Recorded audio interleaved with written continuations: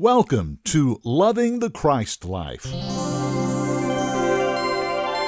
I'm Brad Wilson. This program is presented weekly by the Christ Life Fellowship. Check us out, christ-life.org.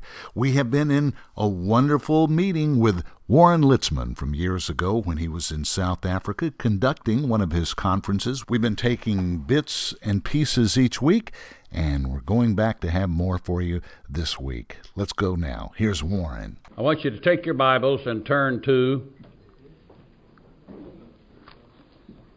1 Corinthians chapter 13. This subject we have been on, dealing with the mind and dealing with knowledge, taken from the 8th verse of Philippians 3, where Paul said, I suffer the loss of all things for the excellency of the knowledge of Christ Jesus, my Lord. That has been my theme. Whatever I've said has been drawn from that one idea. I've tried to stick with it. But also, it's an endless subject. It would almost take an entire study of all his epistles to get to the heart of this excellent knowledge. It is a new knowledge. It is a different kind of knowledge. The Scriptures bear no reference to it at any time before the revelation was given to Paul, which caused Paul to say on at least 3 times that nobody knew what Jesus had told him before it was told. Needless to say, that probably didn't make a lot of friends for him, because everybody thinks they hear from God. And there were a whole lot of people who claimed to hear from God in his days, who wrote things. But most of those things are not included in the canon of our Scripture. But what Jesus told Paul has been placed in the Scriptures, and it is an endless understanding. As I have told you before, I think the Bible goes to a depth that human beings will never be able to reach. It will get a little here and a little there. As Isaiah said, it'll be line upon line, precept upon precept, here a little and there a little. But we'll never come to the fullness, the total understanding of the Scriptures. And when somebody comes to me on that level and says, well, I know what the Bible says, and young men used to tell me that when I taught in college. They used to say, I'm going to preach the whole Bible. And sometimes they get up and testify and say, I teach nothing but the Scriptures. Well, I'd always look at them and say, you can't preach the whole Bible. You can take stuff from the whole Scriptures if you've a mind to do that. But the intent and the knowledge of it is still locked in the Holy Spirit. And He will be teaching you things you never dreamt before. It has long been said among Bible students that a simple verse like John 3:16 is an endless truth. That every time a person writes of it or preaches from it, it goes deeper, and they see something else, and they see something else, which was God's intention. Because the mind we're coming to is not our mind, it's His mind. Let this mind be in you that was also in Christ Jesus. And you see, there's a big difference there. Because religiously speaking, we think that what we know is truth. Well, it is truth for that moment. I like what Peter says, truth is present truth. But truth is always growing, it's always expanding. And I've never been able to take anybody who says this is it. Put us in a box and say there's no more, you believe this, or you're not in truth. So in your walk with the Lord, you're going to have this mind problem of making changes. If you're not willing to do that, you'll never know the truth, because the truth is always present at this moment, but there's more tomorrow. That doesn't mean that basic doctrines change. Salvation by grace, shed blood of Jesus Christ, the coming of Christ back for His church. Some things will never change. But the factors that have to do with those things are endless and are always growing. And the great blessing to me is that all of this is locked in 14 letters that Paul wrote. Just the shortest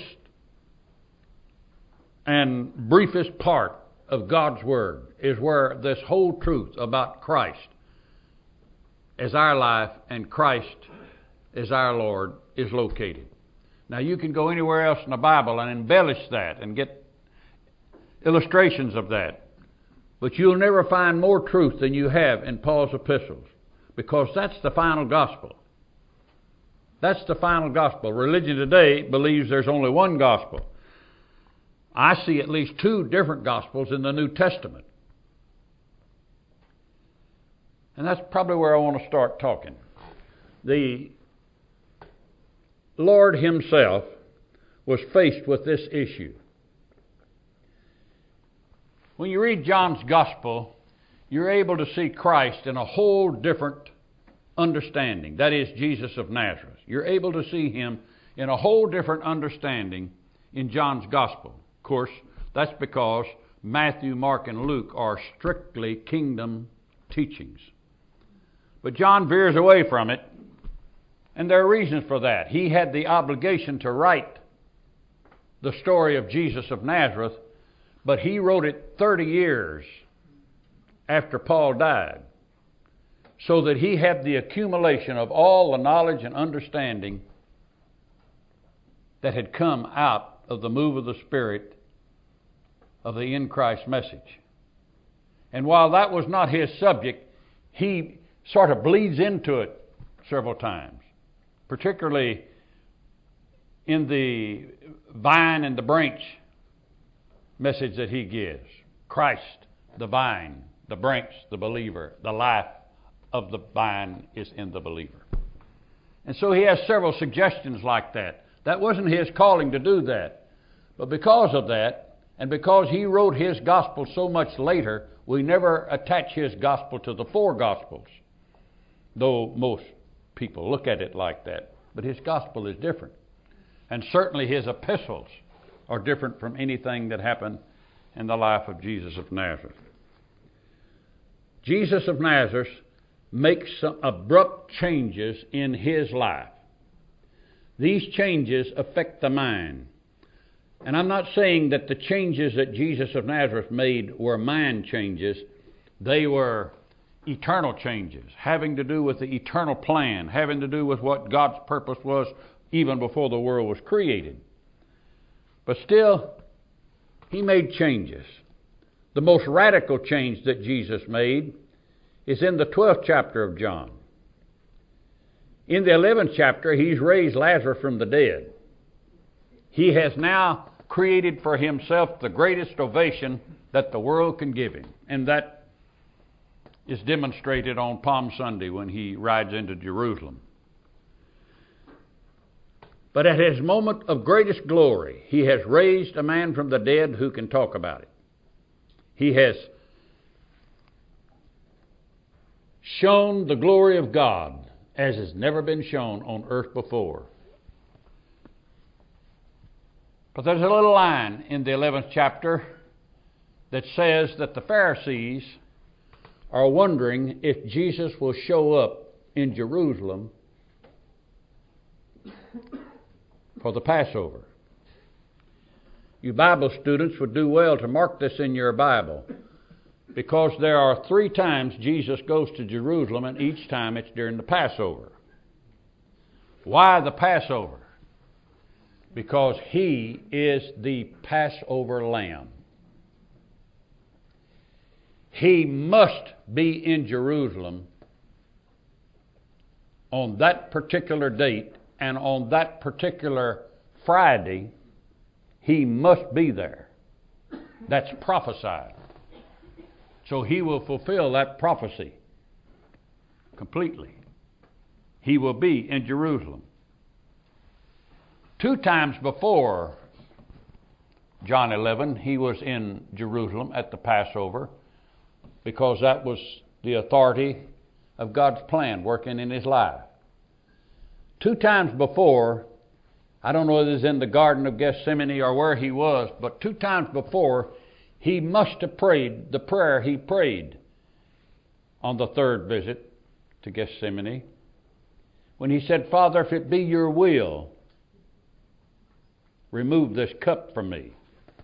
You see, the cup was always before him. He was sent to this earth to die. That was fixed in him. Anything else he did was subservient to that one important thing, sent to die. And so he, bound by prophecy, bound by God's plan, was always in Jerusalem, and he prayed that prayer. Is this the time I'm to be the Lamb? Is this the time I'm to die? 2 times before, in his public ministry, this was shown not to be the time. But in John 12, after the raising of Lazarus from the dead, the ovation of the multitude was so great that Jesus was stirred by it. And for the first time, he said things that had not been said any time previously. Like he said, except the corn of wheat fall into the ground and die, it abides alone. I think that is the deepest statement Jesus said. Because in that statement, he said, I have been alone. I have never raised up workers. I have no followers. I have done nothing. It has been a lonely existence to me. Well, what about it, Jesus? You healed the sick. You cast out devils. You raised the dead. You fed the loaves and fishes. You walked on water. Look at all the miracles you performed. He said, no, I have been alone. Why would he say that? Because that's not what he came to do. Not primarily. He came to die. And so finally in John 12 and 24, he says that until I die, there is no life. I haven't given life to these people. If I could have heard him deep inside talking, I think he would have said out of his heart, I haven't brought them life. I healed them, but I didn't give them life. I gave them miracles. Yeah, I raised 3 different individuals from the dead, but I didn't give them life. I've been alone in this. Because he said, I can't give them life until I'm dead. So I've always attributed John 12 and 24 as the deepest scripture that reveals God. Because the deepest thing in God is that life comes out of death. That's an opposite to Satan. Satan brings death to those who live. Christ brings life to those who are dead. So here is the principle of the gospel. Jesus makes a cardinal change in his life and in his mind on Palm Sunday when John 12 is spoken. This 12th chapter ends with Jesus saying, though I have performed many miracles, yet they do not believe. So what does he have here? He has a mind change. What is the actuality of his mind change? He came to earth to die, but his message when he came was to establish Israel, to set up the kingdom. And so he gave all the rudiments and program for the kingdom message. All of Matthew is dedicated to the kingdom message one way or another. And the Luke and Mark equally reiterate the aspects of the kingdom. The kingdom belonged to the Jews. The kingdom was something God promised Israel. And Jesus is there to fulfill God's promise to Israel, but it's going to demand Israel believing in him as a Messiah. And he performed all these wonderful miracles, and many of the people who had miracles performed for them, and many of those who stood by and saw them, were Jewish believers. And sometimes we miss that point. That doesn't matter. It didn't matter how many individual Jews were touched by the ministry of Jesus. It was the nation of Israel that had to capitulate. And it never did do it. So you may get the idea that Jesus could have continued performing miracles, and he would have won Israel over, and the plan would be complete, and the kingdom would be set up on earth. But he wasn't waiting for that. He was waiting for the likes of Nicodemus. He was waiting for the likes of Herod and others who were the establishment of Israel. They were the ones who had to believe in the Messiah and lead the nation to that. Well, Jesus makes an abrupt turn in his life and in his mind on Palm Sunday. Then, on Palm Sunday, it is not giving more abundant life as he had taught previously. More miracles, more blessings, more abundancy of these good things that belong to the kingdom. But he made a mind change that now the gospel is not just for Israel. The gospel becomes God's plan that whosoever believeth can be saved. But the cross must be finished first. That's a radical change that Jesus had to make. You see, if you're not willing to change your mind, if you're not willing to move from what it is you are to what the Scriptures open up to you, you'll never become whom God appointed you to be. You see, I'm very simple in this matter. I believe when we get before the Lord, He's going to look into our life to see if we became what He created us to be. And I know this about human beings, that every human being in their lifetime, maybe many times, but at least once, had something to happen to them that made them think, you know, if I had had a different life, if I'd had a different beginning, if things had been different. A young man said to me the other day that was struggling to pay his bills, if I could have just gone to college.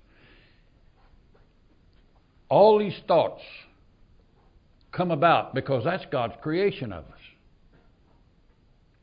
Our life doesn't work out to be what we really want it to be, but God's creation of us focuses sometime or another. I had it many times before I came to this message. I had the thought many times, boy, if I had that break, or if I had that much money, or if I could get this thing accomplished right here, look what I'd be. Look who I'd be. That was a thing inside of me that was perhaps part of God's creation. I could have been something else, but that wasn't my probable destiny.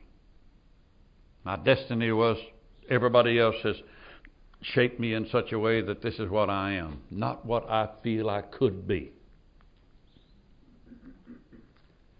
So most people are living in a life that they know is a bit incomplete, uncompleted, because of the events and circumstances of life. Now you know that Christ lives in you. The only way you can ever become what you really are is by allowing your mind to change the things that have happened to you. That's hard on you. That's not an easy thing to do.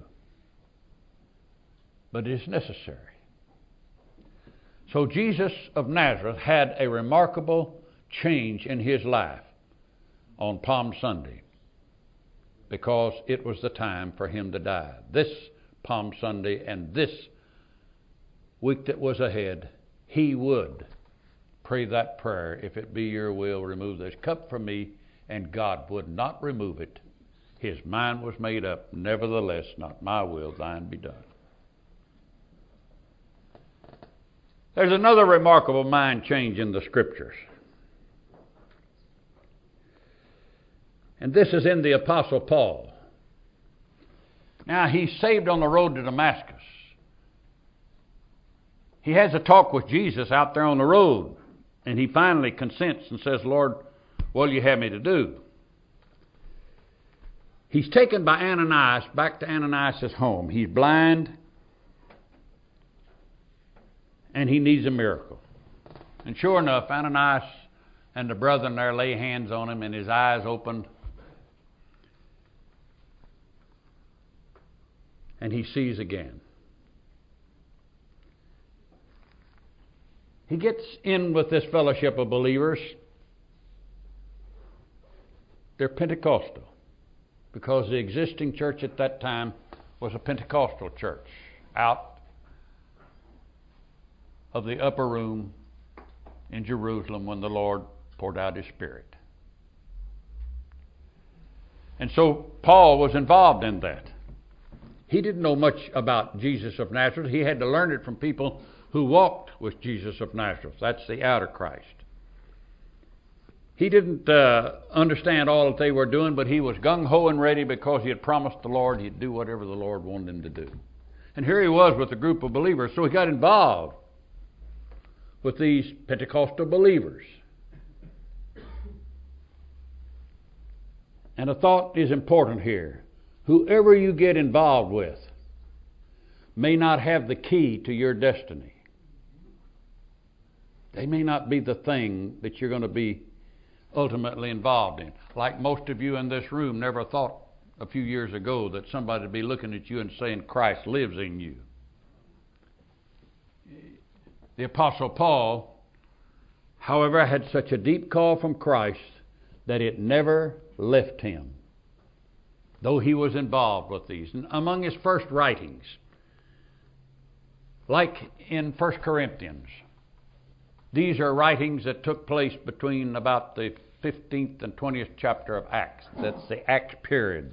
That's the period before the gospel went to the Gentiles exclusively, and where Paul was still indebted to Israel, that she received the gospel, the new gospel of Christ, our Savior. The Messiah, Christ, is here. And so the Apostle Paul was a Pentecostal for a period of time. But the deep call within him, the Christ within him, kept reaching up. And when you read 1 Corinthians chapter 12, you see all of the things that he thought and the things that he wrote about. He never goes against what he wrote in 1 Corinthians 12 or 1 Corinthians 14. But he had a remarkable mind change between the two ideas of these two chapters. And that's found in the 13th chapter. Did you ever wonder why the 13th chapter was inserted in there when actually the 14th chapter completes the 12th? Well, that's because Paul had a mind change. He had a radical mind change. What was his mind change? His mind change was that the miraculous power of the Lord is His power and not man's power. You see, that change had to take place somewhere, because the Pentecostals of that day felt like that the Holy Spirit had come to give them power, to make them somebody. And so the gifted ministry in the church of that day was that I have this gift, I have this ability, I have this anointing, I have this, I have that. And there was no Christ in it.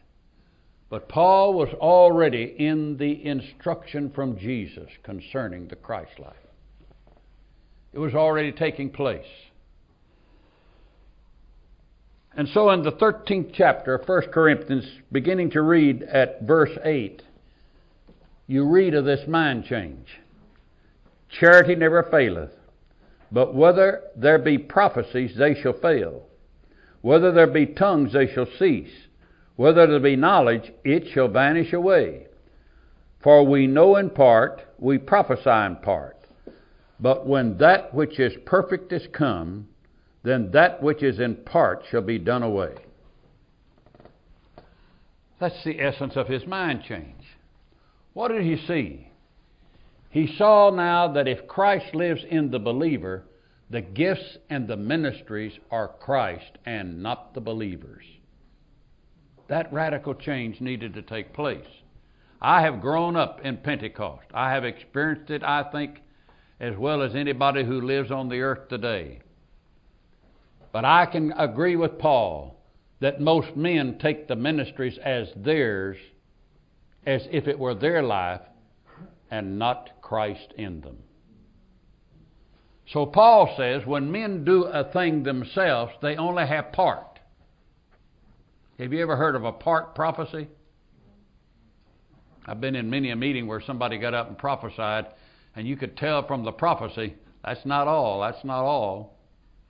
Our general theme in Pentecost was we're going to have a great revival. We're still looking for Joel's prophecy to be fulfilled in one way or another. But Paul would say we just got part of this. We don't have the whole of it. Now, when you see in the things of God that you only have part, not necessarily with 1 Corinthians 12 and 14, but maybe where you've been fellowshipping, maybe what's in your background religiously, when you see that it's in part, then you need to open up to the last line of this text I read, that is only in part until that which is perfect is come. We'll get to the perfect in a moment. But who does this? Who makes a change in the way you live and the way you believe? You do it.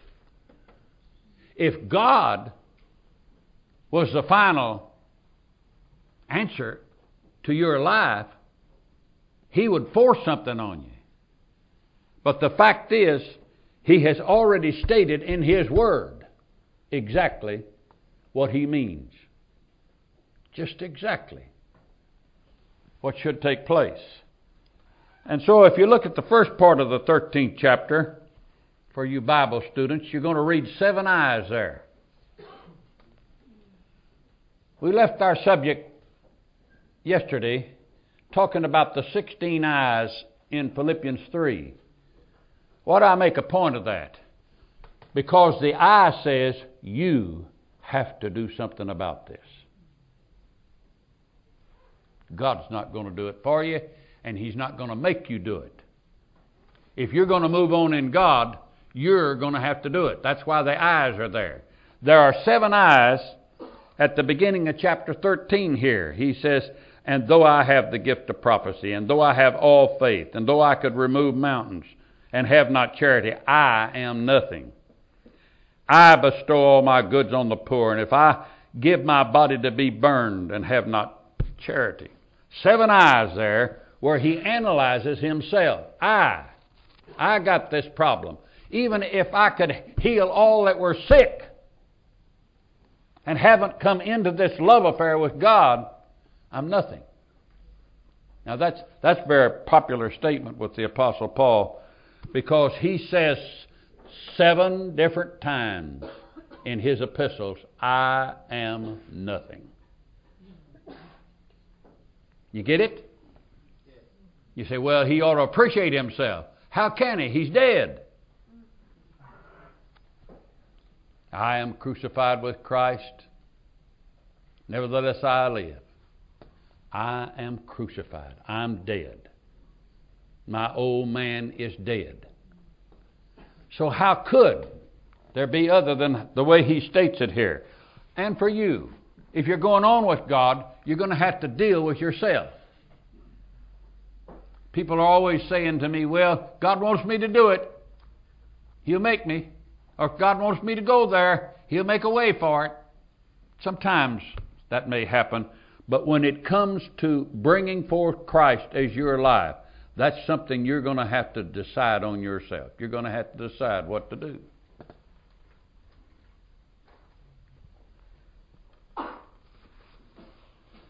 What is perfect? I'm going to give you a list of it. Don't have time to go into it. The King James Bible,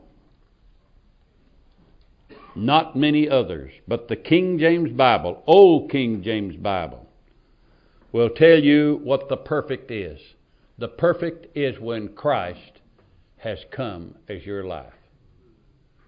Write these scriptures down. 2 Corinthians 12 and 9. Ephesians 4 and 13. Philippians 3 and 15. Colossians 1:28. Colossians 4:12. 2 Timothy 3:17. What? What? Too fast? Is that what you're saying? Surely not. I'll go one more time. 2 Corinthians 12 and 9. Ephesians 4 and 13. Philippians 3 and 15.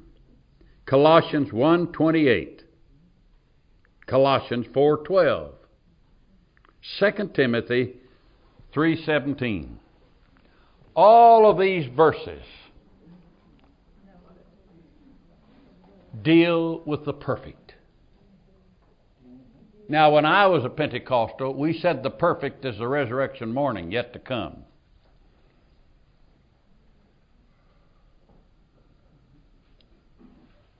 No, the perfect is Christ. The perfect is Christ.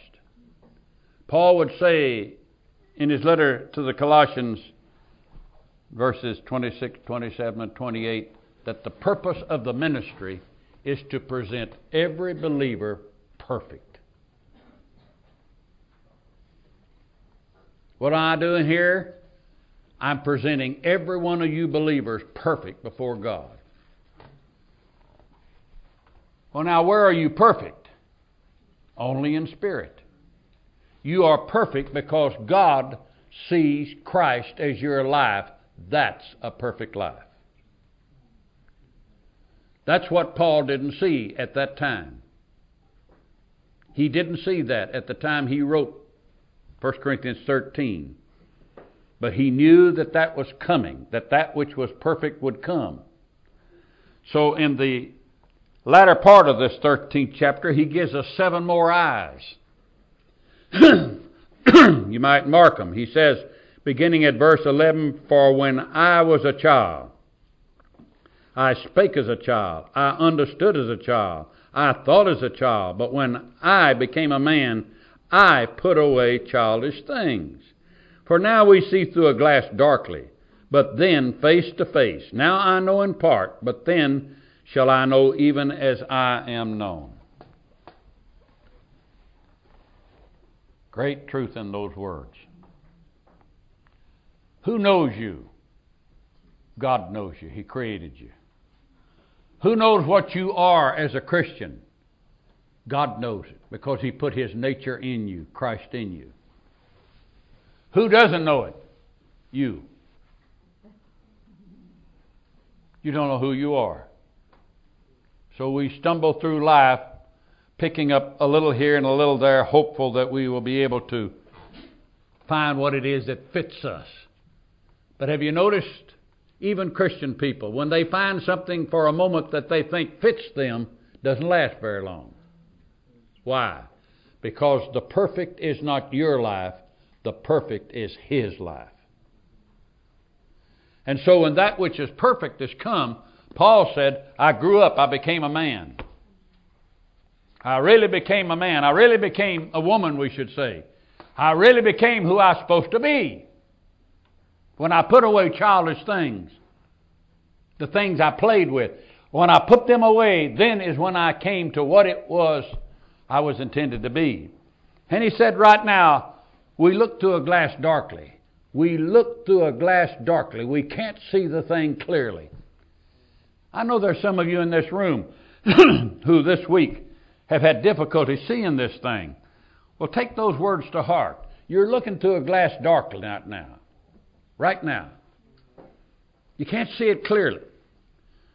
But that's the work of the Holy Spirit. You can't see it clearly because most of us as humans are used to seeing a thing at a natural point. Naturally, you say, well, I can't see that. I don't understand that. But from a spiritual viewpoint, when you can't see something, you wait on the Lord till the glass becomes clear. That takes a little time. It'll take time for the Holy Spirit to reveal Christ in some of you. Others of you might see through the glass quickly, instantly. But for many, it may take time. Give Him that time. You're seeing through a glass darkly, but what you're seeing there is perfect. It's just that you can't see it with these eyes perfectly. So Paul had a radical change in his mind. The change was, theoretically, that the gifts are not gifts of men. They are gifts of the Christ that lives in men. And each man exercises that gift the way God created him. That was a radical change. When you get to Ephesians 4, where he talks about the ministries in the body of Christ, it's the same thing. Those are Christ's ministries. Christ is the apostle, the prophet, the pastor, the teacher, the evangelist. He is all of these things. That was a change that had to come. That's a great change that needs to come in our world today. From men doing things where we can all find something wrong with it. It's spotted. That shouldn't be there. Shouldn't have said that. Shouldn't have done this. Christ's ministries ought not to be turned into money. And that's what so often happens. The money becomes more important than the ministry. That's because that which is perfect has not come to that believer. But it will, in time, so come about. Well, we'll stop right here and resume next week for more of this great conference held in South Africa years ago. And what a wonderful blessing it is to be able to hear this today. And boy, does it hold up and stand up for what's going on in our world today. Now, let me encourage you to go to our website. This program is produced by the Christ Life Fellowship. And if you'll go to christ-life.org, you can read all about us. And even more importantly, go to the top of the page, click on the Fellowship tab, and then down will come a lot of information on how you can start your own in-home Christ Life Fellowship. We have all you need to know. It's all free. And what a blessing it is to you, because I do it, and what a blessing it is knowing you are spreading this great in Christ message to the world. Again, Christ-life.org. Robbie Litzman, thank you. You allow us to go into the archives each week. Valerie Hill, thank you for doing our Twitter account. Tammy Laycock, thank you for doing our weekly podcast reports. And this program is produced weekly by the wonderfully and talented Teresa Ferraro. Until next time, I'm Brad Wilson, loving the Christ life.